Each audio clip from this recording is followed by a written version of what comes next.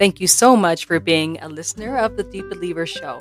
We love our listeners, we pray for our listeners, and we love to hear from our listeners. So if you have anything you'd like to say, if you have any testimonies, or if you have any questions, leave us a voice message. We'd love to hear from you. Again, we would love to hear from you. Thank you so much for being a listener of the Deep Believer Show.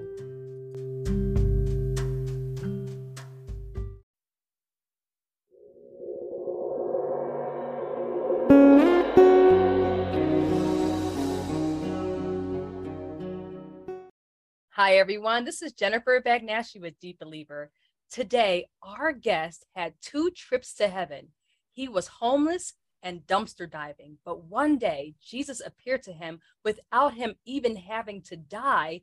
He visited heaven. He learned his real name while he was in heaven, because remember, we all have heavenly names. He saw the table where the marriage supper of the Lamb will be, and he saw so much more. You'll just want to hear what he saw. His name is Joe Sepera. Joe Sepera, thank you so much for being with us today. Happy to be here. So Joe, tell us, how did you grow up? Did you grow up in a believing household, or was your family non-believers? How did that look like? My parents were both believers, and they were active in the church. Okay. And how about, were you active at all in the church? For a short time I was. I did like some sanctuary work and keep everything clean and organized, that kind of thing, and a little bit of singing for a stretch of time too. Mm-hmm. And this is when I was much younger, like in my adolescent, the early teens. But before then, let's talk about how you entered into this world, because in a way, it's as if the devil didn't want you to be here. Tell us, what happened to you while you were in your mother's womb? I was born with pretty much my lower half of my body, my stomach, intestines, and everything in that lower region, from my navel down, it was all out. Not a little bit out; it was all of it was out. So you can imagine back in 1980, they couldn't see it really before it would happen. So they called it severe gastroschisis, gastrointestinal, but it was a severe case. And yeah, and you can imagine how my mom felt. Me being born that way, I can only imagine. Yeah, and this was in Guelph, Canada. And did they say that you didn't have a chance to live, or did they say it's easy to fix? What did they say about your diagnosis? Yes, from what the records tell me, from what my biological dad, what he told me before I was adopted, he said that because he was so stressed, my mom was so stressed, and I was put into an incubator, and I had to be there for a couple months until my body would accept my organs again, and the doctor consoled him, and said, Mr. Stephens, it's actually, we do a couple of these a day. Because they had to fly me to a hospital for sick children, specifically for my cases like myself in Toronto. So they flew me by helicopter after I was born to a hospital for sick children in Toronto, Ontario, Canada. Wow. Wow. So you did have the operation, and it was no biggie for them, obviously, because they were used to it. Yes. Okay. Okay. So after the surgery, did you, or do you even now have issues with your intestines, or that's all? That's good. I do to this day. Like I can't eat certain things. I've been every year or so, I have what I call an episode, where I can't eat anymore, and then my stomach gets swollen, and it's very, very painful, not fun at all. And it takes anywhere from 4 to 10 days to completely get back to normal. And yeah, I've lived with that, and I still live with that. Yeah. And so I tried different diets to make a long story short. So I'm pescatarian now. So I had no problems. My problems are less now that I'm pescatarian. So Okay, good. Good. Okay, now for those who don't know what that is, tell them what that is. it's the best way. It's a vegetarian that also eats fish. Mhm. Very healthy. Yes, Oh, very healthy. okay, so you were adopted at 3. Do you know why your parents put you up for adoption at 3 or why you were given to a different family? Yes. So after my operation and I was sent home, there was a babysitter from what the social workers tell me. And at that time, I guess they couldn't reveal too much to the family that's going to adopt you. They can only tell you certain things. So other things were still confidential. And but what they did say was someone saw me being maltreated, abused, and reported what they saw. And I got taken out of my home. And then I was put in the foster. So, was it true that you were being mistreated? Did you find out if that was true or not? Yes. Okay. Okay. So, do you remember your birth parents or do you still have contact with them now? No, I met them briefly in 2005. And I know you're happy with your adoptive parents now. So, you were adopted at the age of 3 and you move, right? You move out of Guelph and where do you go to? My parents we all move to California, San Francisco. Okay. You know what? Let me just go back a little bit because Yes. you mentioned to me, I just want to get this part in because it's pretty important. So, when you were reported to have been abused, you became a ward of the queen. Could you just break that down for us? You pretty much the Ministry of Canada protects you from everything, and so they make sure that they find a person that is, a foster parent that will take care of you and love you. They'll give you emotional and everything. Everything has to check out. And so the court, just like in the courts in the US, the courts in Canada, they check up on that home, that foster home all the time. I mean, it's pretty frequent, especially in the first few years. And Mhm. so you're pretty much protected by the government, by the Canadian government. So, when were you officially relieved of being a ward of the queen? When I was adopted, Okay. Okay. but The if I was still in foster care, I would stay there until I'm of age. which is Um, probably 16 or 18. yeah, I understand that it's 16, Okay. yeah, in Canada, but I don't know how it is now. I haven't looked it up, but yeah, at that time. So from there, you and your family moved to San Francisco and you begin to age, obviously, right? You get older. How did your walk look like in your teenage years with God? Did you believe in God still as a teenager, or was he just not anything to be considered at the time? In my teen years, I love this question. Actually, when you're in your teens, I met so more than half the people that I met in my life at that age. They're trying to find out who they are. I definitely was trying to fit in somewhere, and I specifically wanted to know if God is real or fake. I was pretty intense about it, because I looked at the world and I saw just all these beliefs and I read a lot. I was definitely a bookworm, and I wanted to find out who God is and if he's actually there, or if it's just another religion, another belief system. So what did you find out as a teenager? As a teenager, what did you find out, or did you even find anything out? I went through a lot of different belief systems. A lot of some of it was spiritual, some of it was spiritualistic type stuff like shamanism. Some of it was Eastern religion type meditative practices. I just went down the line. I just went from one to the next. I did feel that there's something real spiritually, but I didn't know if it was anything more than, what's inside of us. You know what I Mm-hmm. mean? Does that make sense? It There's does. anything It does. bigger above. It was just coming from, us and yeah, Mm-hmm. and doing a ritual, is what a lot of, religions, using a ritual to get closer to the supernatural. It's important that you put that out there because, like you said, you were brought up in the church, but still, as you began to get older, you began to question. It seemed like question a little bit. So around 2008, you find yourself homeless.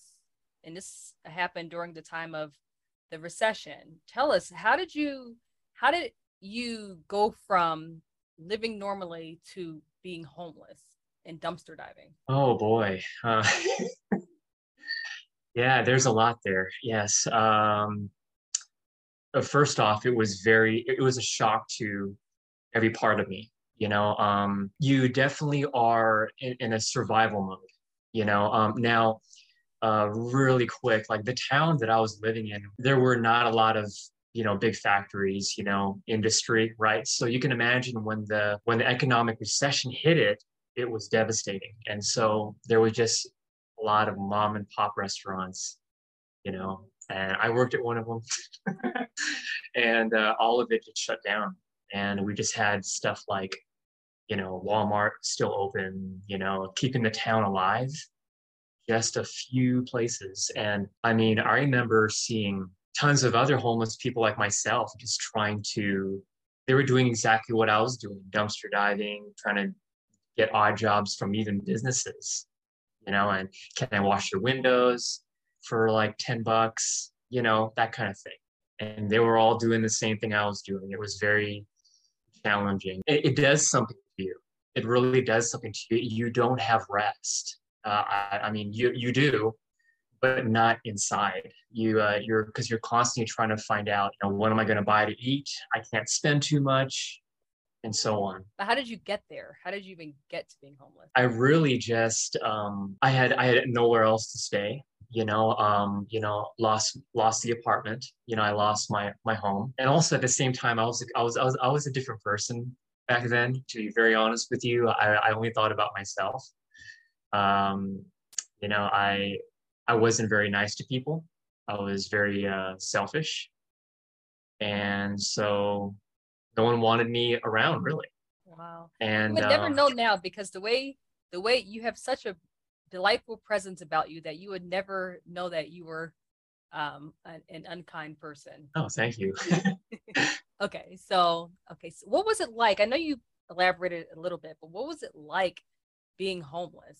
Like what was I know you said it was hard to get rest. Was there fear in you? Was it like did you have a hope that this wouldn't be the case forever, or did you think it would be forever? What went through your mind being homeless? My safety was on my mind a lot. Yeah. I had to find places to sleep where I felt safe. And so, I chose good parts of town, not the high crime area parts of town where I knew where there was a lot of crime and a lot of gang membership. I knew enough from learning from other homeless people when I would talk to them. That's what they've experienced. That some people that are in the crime life, they're okay with homeless people. Some of them really, really, really are not. And they've told me about other homeless friends that they've had that were beaten up really bad. You know, they just so I would always find a spot to sleep and where I was covered, pretty well from the public. Where the shrubs and bushes and trees will cover me enough where I can sleep and where I felt safe. And I remember that's when I started to pray. Amen. Amen. So this is when everything started to happen for you, when things begin to change, because it's as if that the homelessness that you experienced caused you to cry out to the Lord. How did that look like? What did that happen? How did you finally say, okay, God, I want to know who you are. I want to know your name. I want to know everything about you. How did you get there? And what did it look like? Yes. So before I found one of my favorite spots to, sleep and lay down and just, regroup, and just take a break from making money through recycling and odd jobs. When I was in my spot, I said, God, I've heard about you. I remember my exact words. I said, I've heard about you, and I don't feel, I feel many times I don't feel, I know with you I can feel safe because you're the creator. So I want to feel safe. I want to feel, because I'm by myself, I'm doing this on my own. Would you be with me? And I would even ask him, lead me to places where I'll feel safe, people with good hearts, and that's where I was asking him to finally, protect me, because I didn't have any protection. I didn't have the roof over my head. I had no friends. I had just me making money every day and walking around and for miles just trying to make money. And at the end of the day, I would rest. I would go to sleep. So it was very alone, and I've never really felt that isolation before, So not only survival, but I was getting a double whammy. I was getting isolation and I was getting feeling very unsafe at the same time. Now, remember, you mentioned earlier that you longed for a family, and even if a person you worked for, because I know you mentioned that you did some landscaping for people in the community, how you wouldn't mind if they would see you as family. So you were very kind to them, and willing for, if they would receive you, you would be their family if that's what they wanted, right? Yes. Because how every what was going on with the recession, everyone started to become very suspicious of each other. Everyone's in this desperate mode anyway, but more so, of course, for people that are now homeless, right? I wanted to prove to them that I don't have anything up my sleeve. That's also one of the things I asked the Lord at that time. I said, I asked that they'll see the real me. I said, Lord, can you open them up to where I don't have, a secret plan to rip them off or something, or to take advantage, that I'm just need some help, and that's all. And so yeah, there was the maintenance worker at the church I was going to at this time, because I would go to the chapel of this church. So we had the big part of this church, and there was the chapel where I met the maintenance worker. And he's the one that one day invited me to have dinner with his family, meet his wife and his grandkids. And yeah, he's the funniest person. I mean, the most joyful person you can imagine. You know, yeah, that was, if anything, that was an answer from all my crying out during this time being homeless, crying out to God. That definitely was from him. Amen. Now, how about your parents? Were your parents not around to help house you?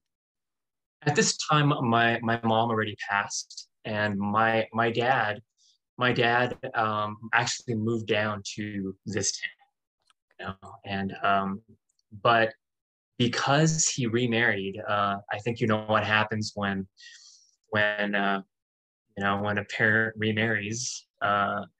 It's like that. I call it the episode of Cinderella. You have step family and they Yep. don't like Hmm. Yeah. you. That's what happened to me. Wow. It was awful, and I was already going through a lot being on the street.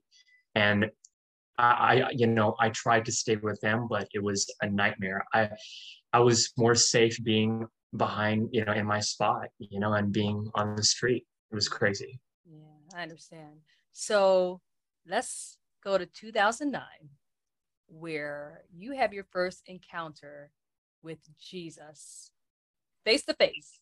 Could you tell us about that? Yes. Yeah, it's so fresh, it's been 12 years since then, and it's still just feels the same. Does that make sense? So I was asleep in one of my spots, and it was right across the street from Starbucks. And, 'cause I wake up early, to start trekking and collecting recycling, and I would have a coffee. It was perfect. I had my own Starbucks.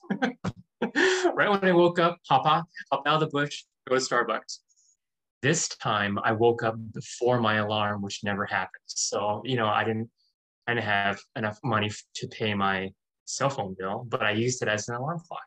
And I woke up way before my alarm clock, which never happens because I make sure I'm dead tired, every day. And it was around four in the morning. I woke up and it felt like someone was around me. And right away I'm thinking it's a cop, and because I know they do their runs, and especially it being a nice neighborhood, more upper middle class, they check everything.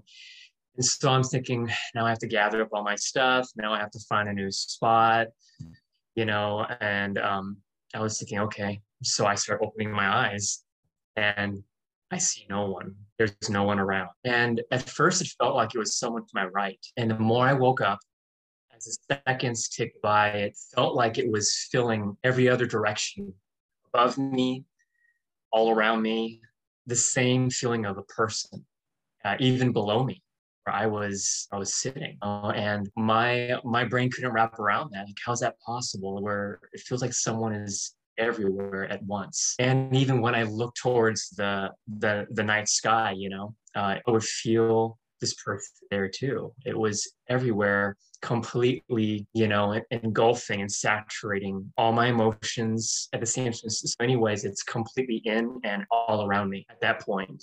And I'm still not seeing anything, but I feel a person. And then I start to see a person, to see this person come into focus in front of me, above me. So it's in front of me and above me, and I see it's a man. I start seeing I remember the beard. I remember seeing his beard, and I remember seeing his like wavy, almost curly hair, and a robe and bare feet. And I remember his hand was in front of him. His right hand was in front of him, and his left hand was at his side. And I'm shocked, and I knew exactly who it was. And I just said, Lord. I didn't say it out loud like how I'm talking to you. It was inside. And he started talking to me. And the more this went on, the stronger his energy got, and the more it was hitting me, and it just got stronger and stronger. The longer I was with him, the stronger it got, and it was so strong, this energy coming off of him, that my body started to shake. But what's crazy is I wasn't shaking from like being freaked out or afraid or nervous. It's as if my body couldn't take any more of his presence. It couldn't take anymore. It was reaching its limit. What I still remember is I didn't mind if I died from it. My body was reaching an overload, how a gas tank reaches when it's full. That's the best illustration I can give to that. But I didn't care, if presence, if my body died from being in his presence, I was happy. I felt all the most positive emotions a person can feel. I was feeling it magnified. And I was feeling it all at once. What I mean is I was feeling happiness, peace, calm, and ecstasy. I was feeling the most positive emotions a human being can feel all at once, magnified. And I've never felt all those at once that I can remember, even on my most happiest day of my life that I can remember. So that was already making it difficult for my brain to understand how even that is possible. And that's how I even, yes. So it's as if he was saying, this is me. After that, was it then that Jesus asked if you wanted some of his fire? Yes. Yes. I'll never forget that. And so, our hearts are talking. That's how I describe it. And his voice had two major themes to it. It was very strong, but very, very gentle at the same time, and very assertive. And he just asked me one question: do you want some of my fire? Do you want Would you like that? And I didn't even hesitate. I said, yes. I remember, a memory of like being with my cousin in Los Angeles and watching this surfing competition. When the wave would start to come as they're going through the tunnel, as the surfers going through, that's what it felt like. I felt another part of Jesus starting to come towards me. And it just totally took me over. And I was like going through this wave. And it further put me into more of that peace and that joy to another level. I felt like he was pulling it back a little bit. That's the interesting thing. It's as if he knew that I was reaching my limit. I couldn't take anymore. And then once he felt I was okay, he threw another one. And I remember him saying, "This is me. This is me. This is me." I think I just wanted to, I just wanted to be with him. So I asked, "I want to be with you." And he said, "You are." And then he started disappearing. That's when the experience started to end. And I thought, oh no. And it's like when your best friend leaves, that's also your, someone who really loves you also. Not only your best friend, but someone who loves you. It's like you can see them leaving as they're driving away in their car. That's what it felt like. But you know that you're going to see them again. But that's what I felt. And I was like, okay. And even his exit when he was leaving was beautiful. You know how when you have, if you've been, when you're on the beach, I've been on the beach to where there was a strong wind, and the top part of the sand would blow away. He was leaving that way, so it's as if like every little part of him was leaving slowly. Like there was so much to Jesus that he was all of these little lights, and it took time for him to even leave because there was so much of it. I hope that makes sense. But that's how I understood it, because he's so big and so everything and everywhere. He's so much of that it took him even time to leave. That is so powerful. That's so powerful. And you also mentioned that Jesus revealed to you the truth about the supernatural realm. What was that? Yes, he started opening me up like inwardly to where I can see what's normally invisible. Up to this point, he allowed me to see him. Now he was allowing me to see the truth of this earth, of the world you cannot see. He showed me some demons that were in the area. He showed me this demon at my friend's house. He showed me angels also. He was showing me there's two sides to our existence, to this world and the next. There's something that it's as if like he was making me see that there's more going on to just what our life is on the earth. And that took me time to digest and accept, because it's as if my mind had problems accepting that. Like I knew that there's good and evil. I knew that. I've in movies, but to know that good and evil is actually real, like really really real, that it's actually all, that's what's going on and why there's problems. He was showing me that a lot of the problems we have on earth are because of evil. And I thought it was just human beings, and like when you have a serial killer as an example, like that's pretty evil, but there's something more evil than that. And so he was allowing me to see that.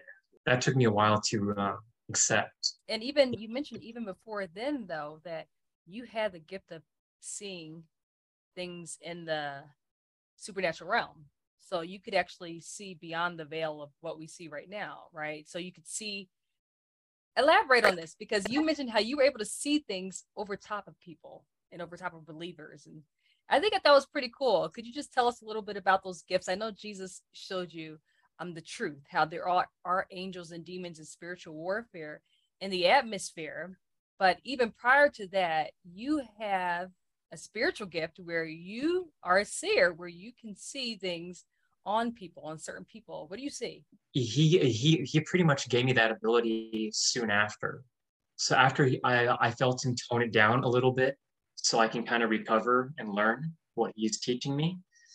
And then whenever I would pray for someone or whenever I would fast and pray, it would allow me to see what's on that believer, like what their gifts are. For example, I remember seeing this little like prince's crown on this one believer, and he was a deliverance minister. And I thought, wow, it looked like literally like medieval times, like this beautiful prince's crown. Wait, so the And guy had a princess crown? um, uh, The guy had not a prince one? I'm playing with you. yeah. That would still look good. No matter what, right? Yeah, it's and on this other person was like writing, and it looked like, when I asked a friend about it, it looked like Hebrew tetragrammaton on there, and when I found out about this person, they had this really big ministry, and that their heart is very it's like they have a really big heart, and so it was reflecting that kind of, how God's heart is big, so their heart was very much like God's, and so they have a mark on them. So in other words, what I'm saying is believers have different marks on them to show what kind of person they are.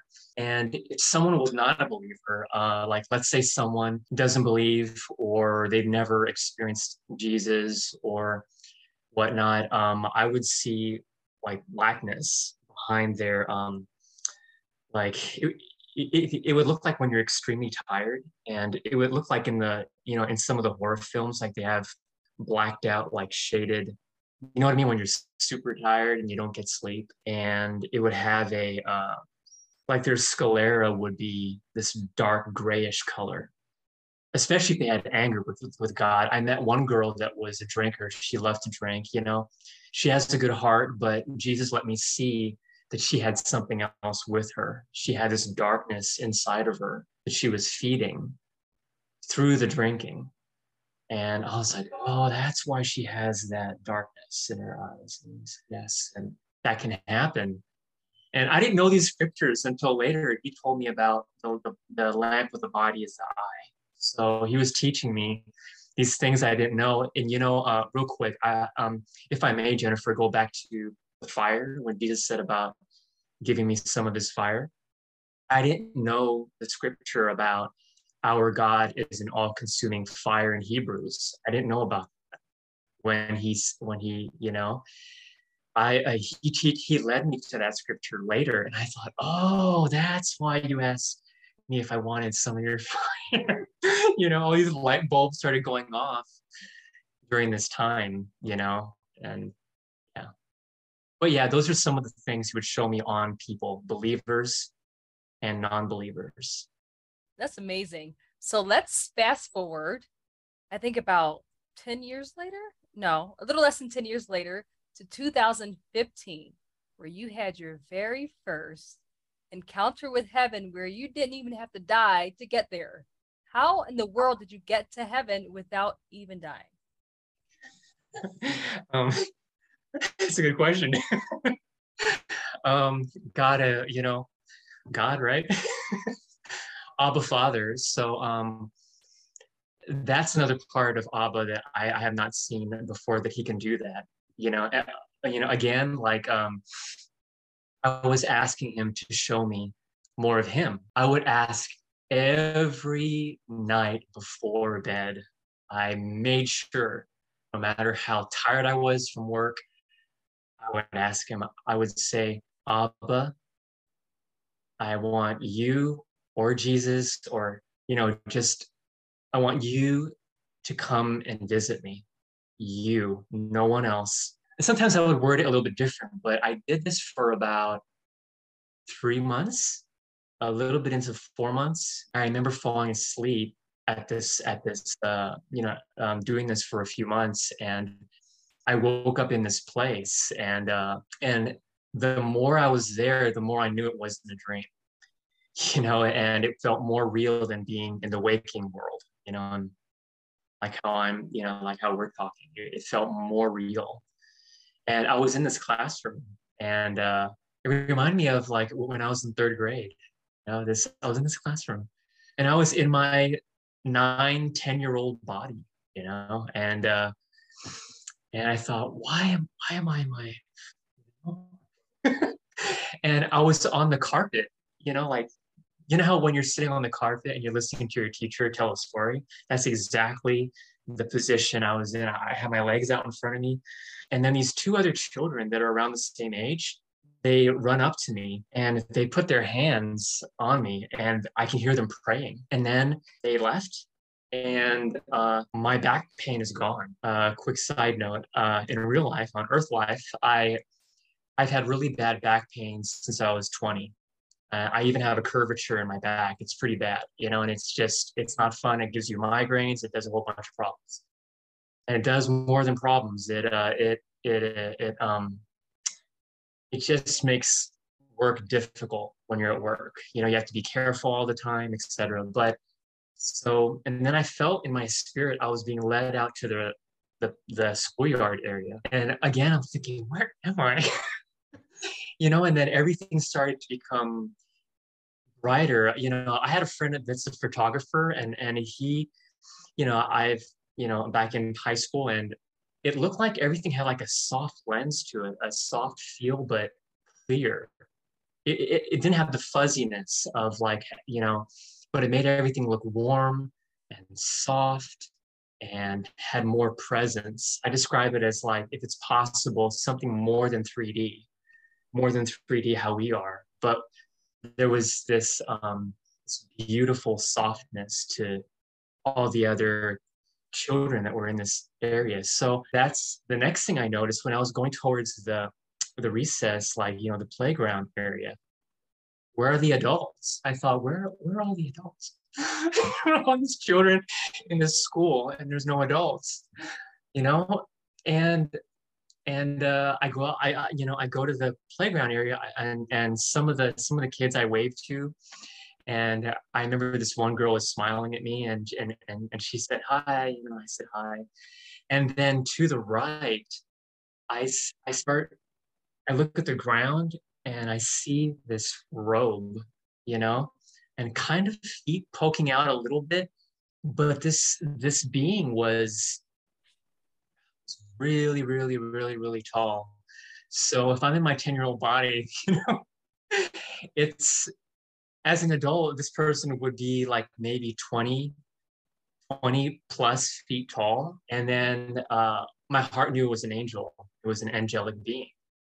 And I thought, really? Are you kidding? And I saw him look down at me, because he was so big, looking down at little old me and all the other children, and then he smiled, and I think he winked at me. It was weird.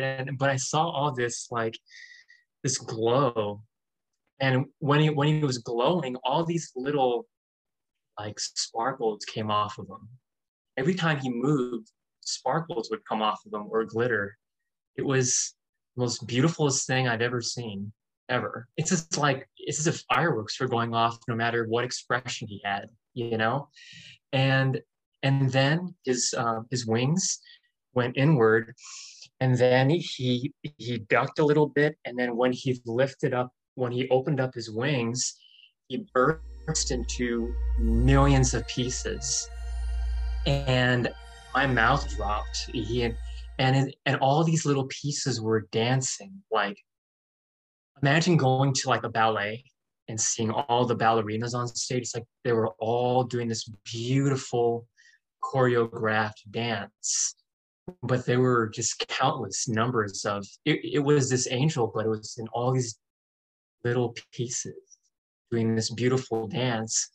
And then it froze, and then he swam back together with his wings covering his entire itself, and you kind of still see his forehead, but I was blown away. I thought I was I thought I was just going through the ground, and in the playground, through the cement that was there. And because I've never seen something so magnificent and awe-inspiring and so beautiful, where even my eyes, or even my spirit couldn't handle it. That's when I knew for a fact I was in a part of heaven. At first I wasn't really sure, but I knew I was in another world that was real, just like the earth, but everything was beautiful. And so he did this dance a few more times, and I couldn't stop staring at him. And he's not talking; he's just speaking with his eyes, and then to my peripheral on my left side, it's like my spirit was led to turn, and I see this child about maybe a stone's throw away, and I start seeing it's a little boy, but he has something that the other children don't have. He has this radiantness around from above his head all the way down to his shoulders. It's really this big radiant array of rays, and it's this beautiful, brilliant white color. And so I start thinking, could this be? And I saw an angel that danced in a million pieces. So my common sense starts coming back to me, and I thought, no way, he's coming towards me, and so what is he going to show me? So I start thinking, he's going to tell me why I'm here. He's going to show me something. What's he going to do? And then when he comes to about 2 feet away from me, he starts speaking, again, not out loud, like how I'm talking, how we're talking.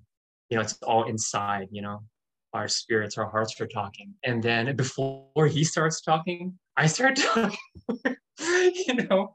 It's because I'm so excited, And I said, Lord, you, and I grab his shoulders. I just grab him because I'm so excited.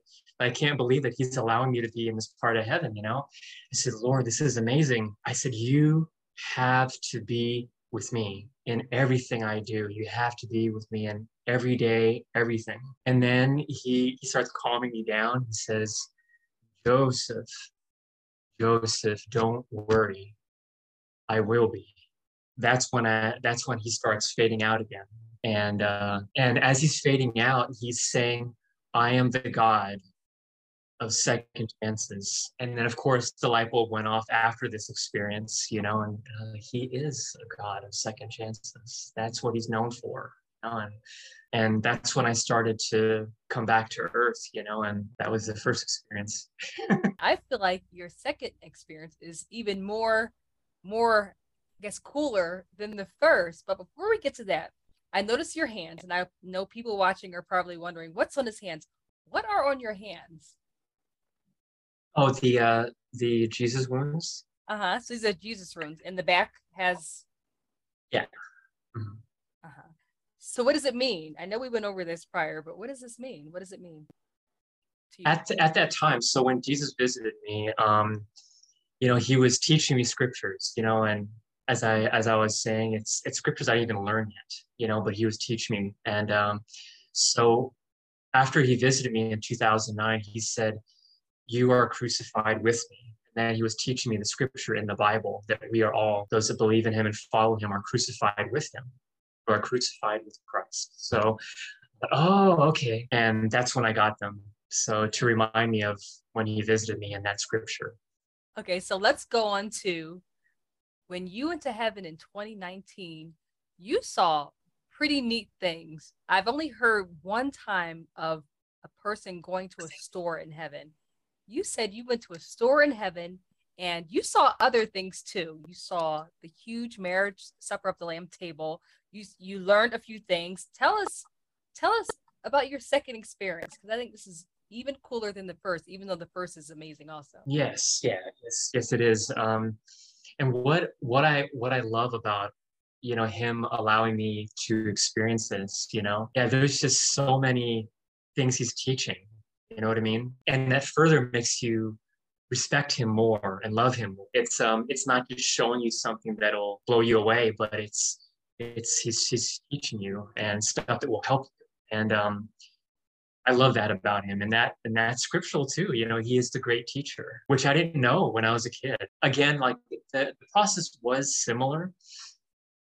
I fell asleep, and this time I was praying with one of my friends in Nevada, and we were praying in our tongues, in our angel language, you know, and we were praying it early in the morning for Muslims and people that were suicidal on the earth. Like we like praying for those two things specifically, and people that don't know if he's real. We were praying for them too. And then I fall asleep that night after I hang up the phone with her, and I wake up in this place again, and I already know where I am. I know I'm in heaven, but I see this open vendor, you know, but it's not like a tent vendor. It's like if you went to a general store. It reminded me of like an old Western, but not, you know, but the front part is open. There's no door to like make you feel, you know, okay, you know, it's really welcome here. You know, there was no door, so you feel welcome, you know. And on all the shelves, there were these beautiful gems, um, beautiful stones from amethyst to jade. I remember some like crystally type, you know, and some of them were like these rocks that were cut in half. And there were also on the shelves in this store and in the cases, there were these hand carved, you know, when you take a chisel and you just, you know, just all these handcrafted crafts that were of boats. Some of them were um, of like animals, and they had that heavenly look to them, you know, where it was more presence, more detail. It was shinier, it was brighter. And even when you touch them, you know, like you didn't feel, oh boy, I can't take that off the shelf. You know, what if I drop it? You know, you pay it, you pay for it, you buy it, right? So, you know, you had no fear of breaking something there too. I noticed that. And also I knew you didn't have to pay for any of it. And that caught me off guard. Like my earthly brain was kicking, and I thought, I don't have to, there's no transaction, there's no tender.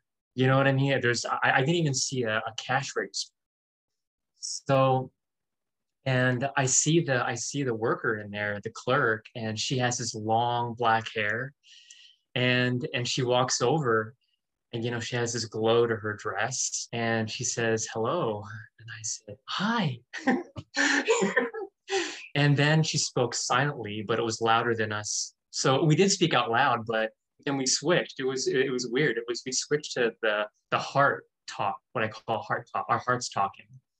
And then she goes back to like, you know, I guess like adjusting things and in the store. And but I saw her name tag. It said Mizpah on it, you know, and I was thinking, okay, I gotta remember that. I met Mizpah in the store in heaven. I was writing it in my head. Mizpah, I gotta write that down when Jesus puts me back on earth. I don't want to forget this. I gotta take notes, you know, because I don't know when I'm gonna wake up. I was thinking that too, Jennifer. I don't know when I'm gonna wake up, just like the other time. I don't know how long he's gonna give me. I gotta absorb everything like a sponge. Okay. And then I walk out the store. I felt my spirit was like prompting me. And there were all these other people, and I saw some of them like, you know, in their late teens. A lot of them were 20s and 30s. I did not see anyone older than, you know, above 30. I've noticed that right away. I was looking for someone older, like a 50-year-old, or I didn't see it. I did not see anyone older than that. Besides me trying to, you know, understand, you know, like what he's going to show me next, all of a sudden this adult, a little distance away, says, "The Lord is coming.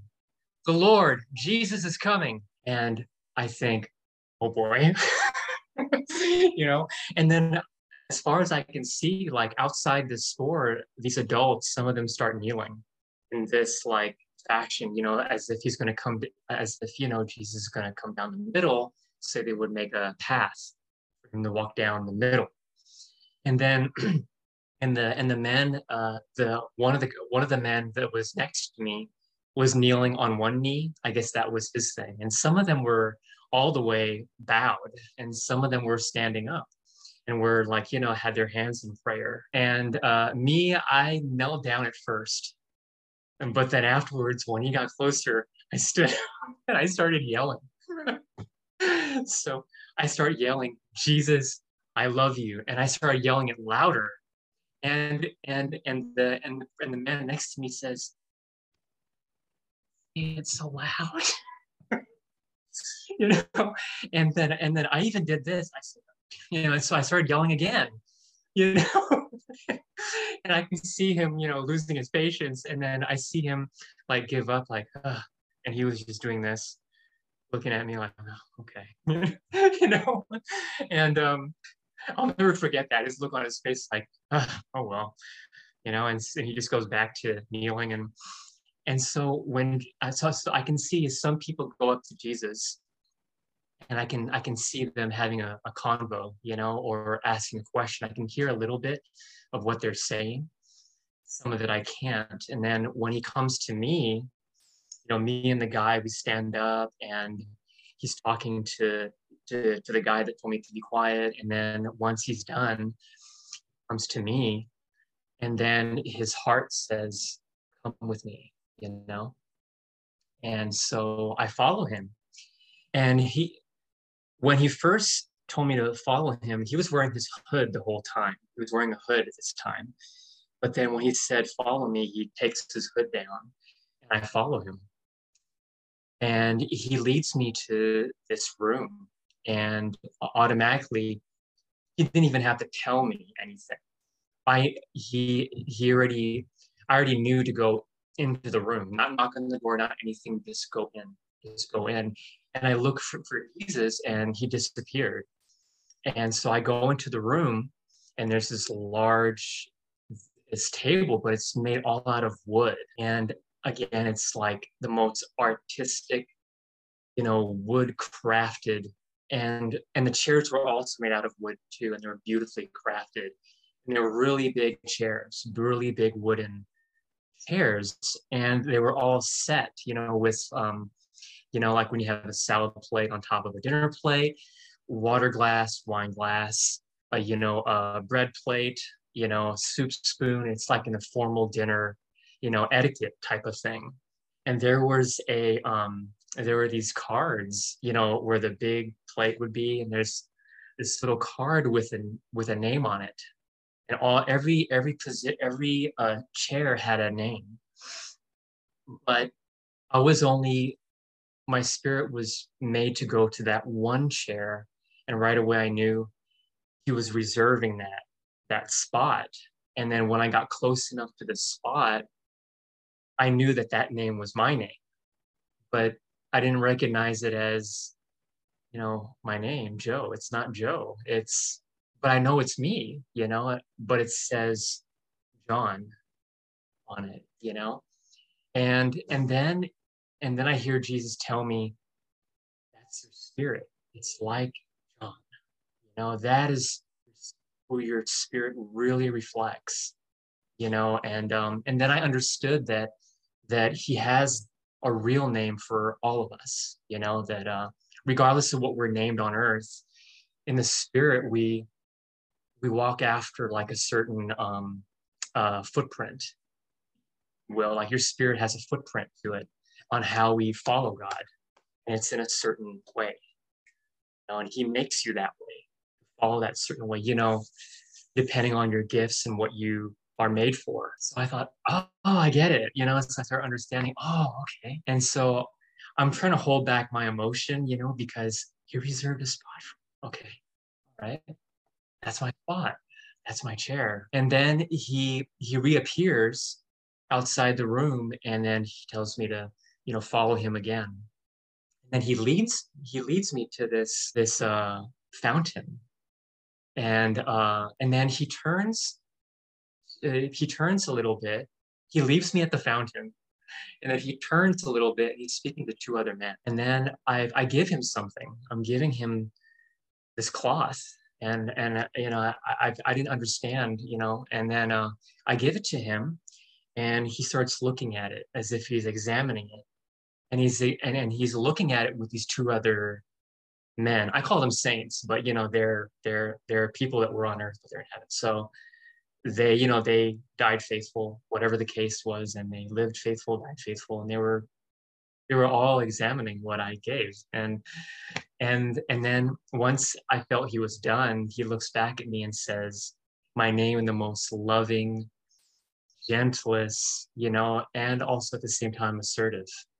It's fun. Like his voice has many meanings all in one meaning. That's how I can describe it. You know, it's like he says a lot of things in just one thing, but you understand the whole thing.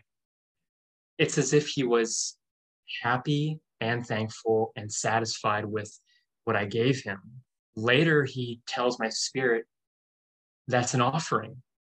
You know, people have offerings and they give it to me, you know, and later I understand more about, you know, things that we give to God and offerings when he sends me back down on earth, you know, and has me understand what we give God.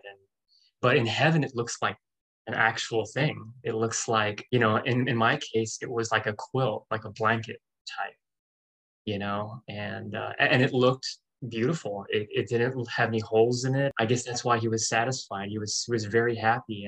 And then after he was happy with that, he has me look at the fountain again.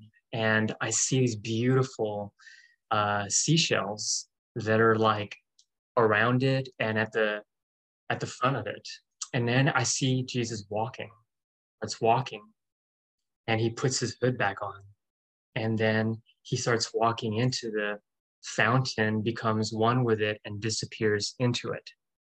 As he's disappearing into the fountain, he says, "Do you not want to see people get people get baptized? Do you not want to see?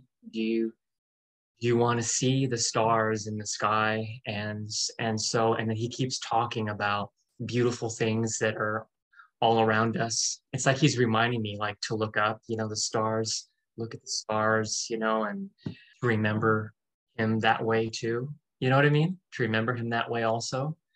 That's important for us and especially for me. And then this man that has this very short hair, he appears out of my right side.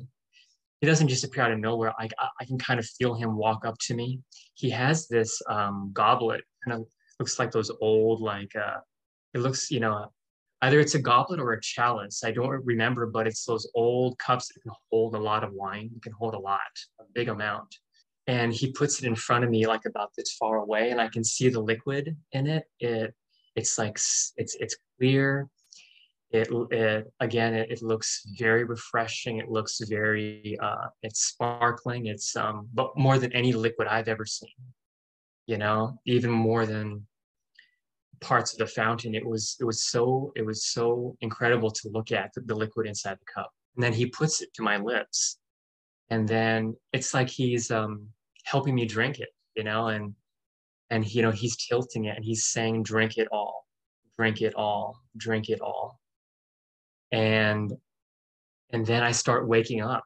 I start being put back down, and I can still feel the, like, on my lips, and I can feel the liquid as I'm waking up. I can still feel it even a couple minutes after I woke up completely, you know, back on earth in my body. I can feel this liquid that Abba let me drink, and it was going through. I can feel it physically. That was an amazing experience in itself. I was so happy and honored. He gave me a drink from heaven, actual drink, and that was the second visit. That is so much detailed, so amazing. I want to go back to a few different things you mentioned, though. I know you mentioned the woman in the store with the long black hair. Her name was Nizpa. Mizpah with an M. Oh, Mizpah. Mizpa. Mizpa. Mizpah. Did Yeah. you ever find out what Mizpa means? Yes, actually, very recently. Okay, what does it mean? It's a Hebrew word. that I've never heard of in my life. And Okay. I've read the Bible, and even but I've never heard that Hebrew word before. But I look it up. Even if you Google Mizpah, that means connection, some kind of connection in Hebrew, something special that you give someone else for a connection. It's like a Hebrew thing that the Jews give other Jews. And but it's more than that. Like if you go like to the Old Testament, and Mizpah has something to do with something else. I forget the other details of it, but yeah. And I thought, wow, I know for a fact I have a pretty good memory when it comes to scripture, and and I don't remember anything even close to Mizpah, but that was her name, so she was named that. So That's amazing. Okay, so let's go to the area where you mentioned to me that when you were in heaven, I don't know if it was at the store or where you saw the huge table where you mentioned how you noticed in the Bible how the Bible mentions things of being of gold and jewels and all that stuff, but that's not really your thing. So there were things to your liking. Where was that, and what was it? oh yeah, yeah, the just even everything down to the table and the crafts in the store. I like hand carved, even some of the artists that use a chainsaw to make, wooden, anything that has to do with chiseling and sculptures, especially wood sculptures. Like I really love that stuff because you put so much thought and patience and work into it. You know, yeah, that I knew was, it's like God was catering that part to me so that I can really learn what He wanted to show me in heaven. That was my understanding. He was doing that on purpose to make sure I had my attention and my to learn fully what He was going to do to me or show me. Mhm.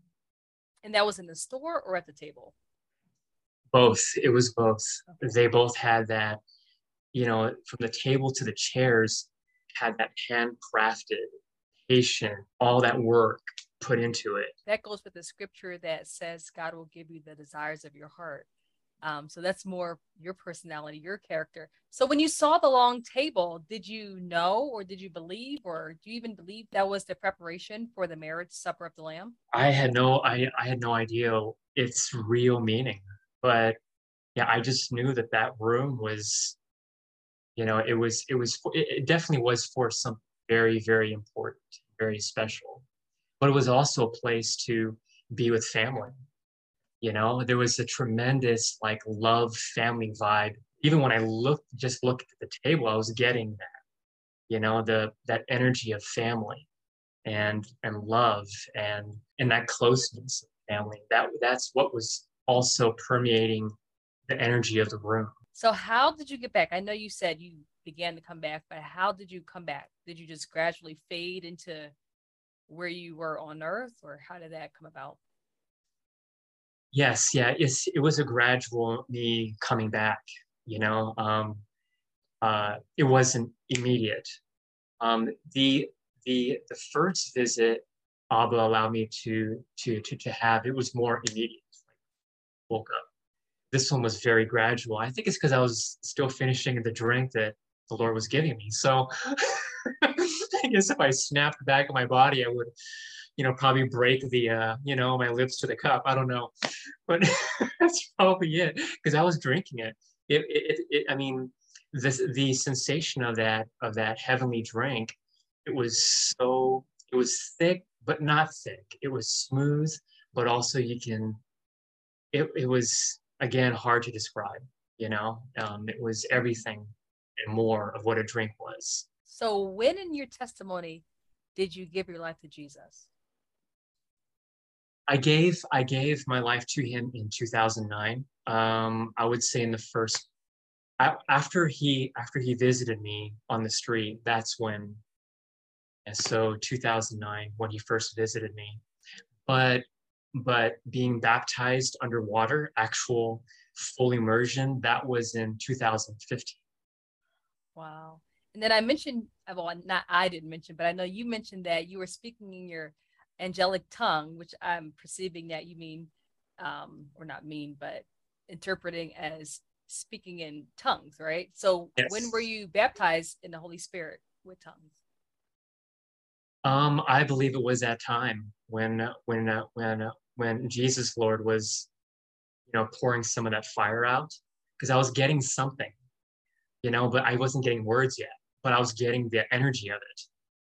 The words to the angelic language didn't come to me until about maybe like about a month later.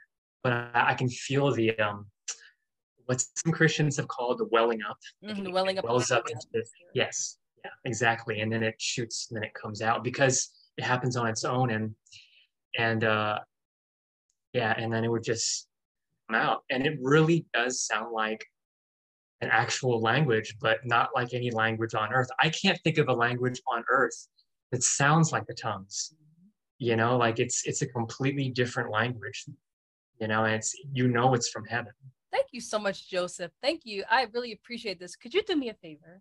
Could you pray for our viewers? Could you pray for our viewers who wants this encounter with Jesus and who wants a closeness with him that you've received?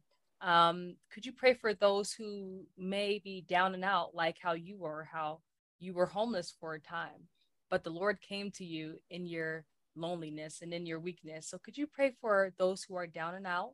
And could you pray for those who wants a close, genuine relationship with Jesus like you had? Could you just pray for our audience to obtain those through Jesus? Absolutely. Yes.